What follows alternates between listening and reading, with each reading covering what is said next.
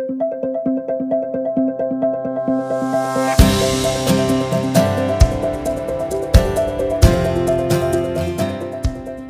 to the Mobile Home Park Minute.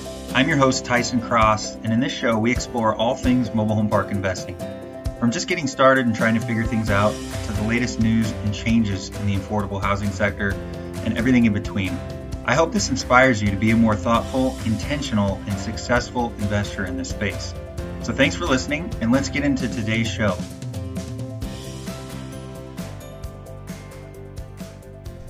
All right, so today I want to talk about a phone call I had yesterday with somebody who reached out to me because of the podcast, had listened to the podcast, and wanted to chat about this first park that he has in contract. And by the way, guys, I'd love to connect with you. So I really encourage you, if you have a question, you want to chat about something mobile home park related, or you just want to run through a deal that you have, or maybe just talk about some of the things you're thinking of, I encourage you to reach out. You can go to my website. It's tysondcross.com, and there's actually a link where you can schedule a call. And so go and do it. I'd love to connect with you guys. Also on LinkedIn, I've had some people reach out to me there as well. And so anyway, I connected with this investor. He's in the southeast part of the country, and their first park that he and his brothers have in contract, it's a smaller park. It's under 30 spaces, but it has all homes owned by the park or the park owner. So all of the homes are coming with the park as rentals. And his question was, I think he had a couple different parts to it, but number one was, in a market that they are, or where they are, there's no other parks that have tenant-owned homes. So all of those parks are being operated as rentals or park-owned home rental parks. And so his question was, how do we know, first of all, how do we convert those residents over to tenant-owned homes, meaning how do we sell those homes back? And then the second part was, in a market where there's no comps, we can't go out and find what the market rent is for lot rent. How do we set the rent? And how do we do that from a strategy standpoint? And so there's a couple pieces of a couple things that I told him. First of all, if you go back and listen to some earlier stuff I've talked about, there's really two ways of looking at the park investment business. I guess two schools of thoughts rather. And one is that there's a certain group of investors that love owning the homes. You can generate, in their opinion, higher rent for the homes, thus make more cash flow or more revenue or more profit. And then the other camp is the one that believes owning the homes is not a good thing, and you want to only own the land or the park and lease the home or lease the lot back to the homeowner. And so there's kind of two schools of thought. Because of the interest in parks and the competitive nature, I think that it's going to take a savvy investor to start to make some money on a lot of these deals. And no longer is it easy to go find a park that's all tenant-owned homes and expect to pay a really high cap rate. I think parks that have all tenant-owned homes generally are given a premium on a cap rate basis for that. But anyway, so he asked me the question, and in our park, one of our parks in Kansas, we converted 19 park-owned homes into resident-owned homes. I think we have like one left or two. And the way that we did that was we didn't kick anybody out. We simply went to them. We wrote a letter, but we communicated directly to them and said, hey, we'd like to offer you the ability to own your home. How do we do that? Well, we did what's called a rent-to-own program. And what that looks like is you set a price for the home, and then you break it out over a certain amount of payments, whatever length of time that you're willing to accept payments for that. And the payment has to make sense for the resident. And so in a lot of cases, what we would do is we'd say, okay, we'll sell you this home for $8,000. We'll use your deposit that we already have as your down payment. And what can you afford?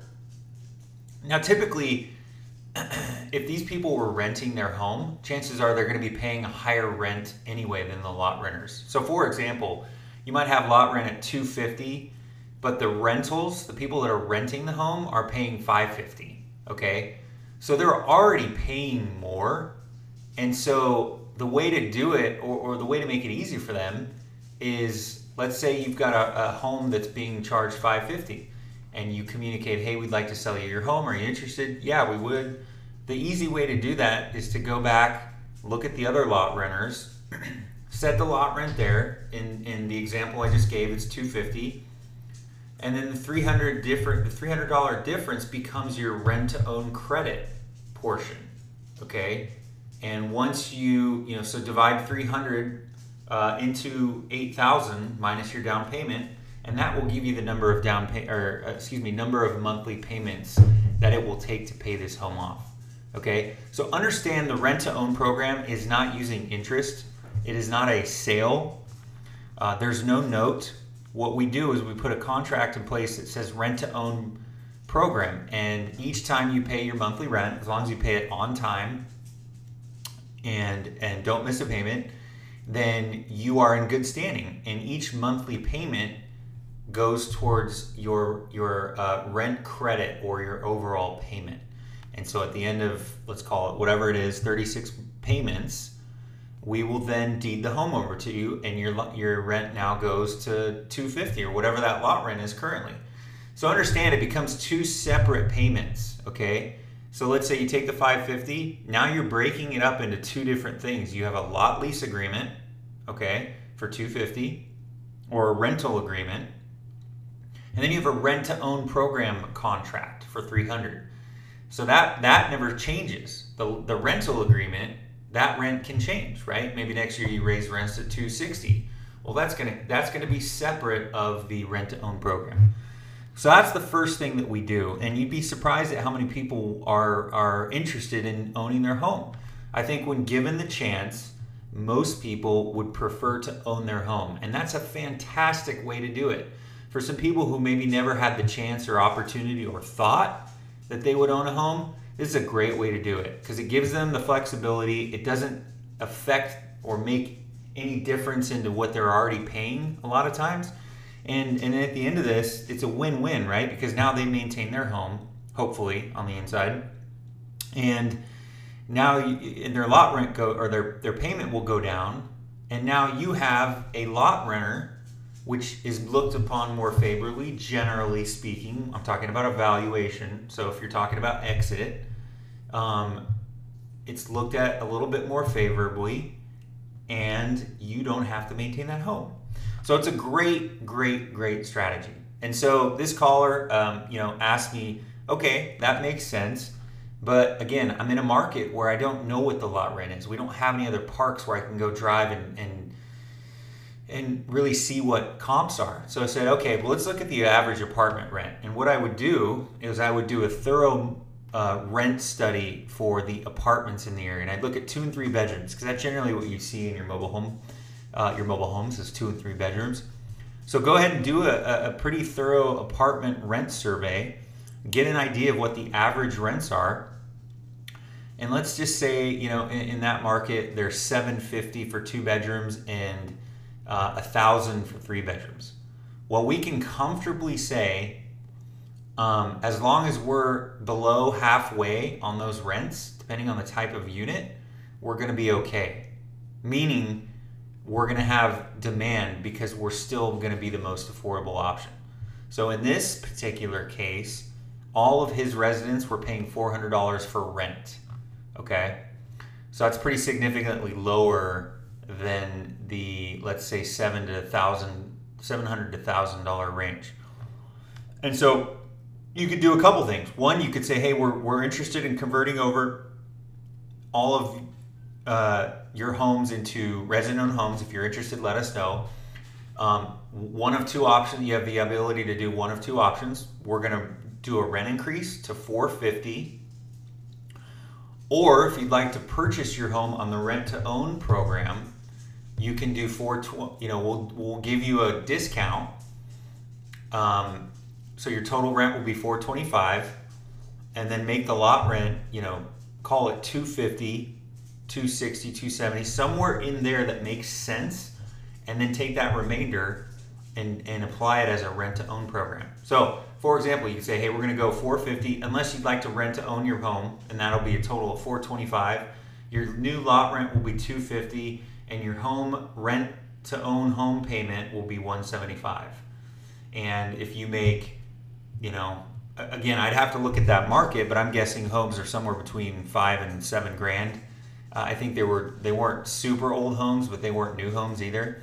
You're going to give these people a discount because the reality is you're not doing it for the income per se. You're doing it, number one, to allow them to buy their home and take ownership of that, aka maintain it, and it allows you to free up, you know, repair and maintenance costs and oversight and a bunch of other things. So it's a win-win. So you're probably going to give them a bit of a discount as if you were going to sell it on the market. But again, you're taking that difference, right? So let's say $425. Lot rent is now $250. We do a separate rental agreement for that. The remainder is $175. You make that, you know, whatever that payment is equals that total amount that we agree on for a sales price, and that becomes the new rent-to-own credit, rent-to-own agreement. Okay, so essentially, as long as you're staying below kind of the middle range or halfway point for the average apartment rent, I mean, you're going to be fine. You're going to be okay. You know, keep in mind the total payment affects somebody. If they've been paying $400 for a couple years, you're not going to go in and say, hey, the new lot rent's $300. And now I want $300 a month extra for a rent to own. Nobody's going to take you up on that. Okay, so if you want to convert these to rent to own, it needs to work for these people. And that's why I say, hey, maybe you can say we're going to raise rent to $450. But unless you'd like to rent to own, we'll go to $425. Most people would probably take you up on that. And so those were really the two items there. Again, you know, I think it really just depends on your business model. In his particular situation, his brother was going to work hands-on and be the manager in that park. And I told him, I said, look, you don't have to convert these to rent to own or tenant-owned homes right away. Don't think you need to go in there and do this day one. In fact, I would almost operate this park for the first 6 months to a year and see how this works for you. It may be better for you to operate as a park, a park rental business. I don't think that's the case, but they have the ability to do that, and they're not in a bad position. And so that's what I say. I would say don't feel like you have to rush that. It's really dependent on your park, your business model, your strategy. Are you located close by? Are you going to be managing the property? And then lastly, it really depends on the condition of these homes. And I told him, I just said, look, you're going to be surprised. You will probably spend more money than you anticipated on these homes because the reality is there's always more to spend on these park-owned homes than you really think. So knowing that is a big key to how you would approach that situation. Hey, thanks for listening. If you liked today's episode, please share with a friend. And if you're feeling extra generous, go ahead and leave us a review. Also, check out more info at TysonDcross.com, and you can find me on LinkedIn as well. Take care.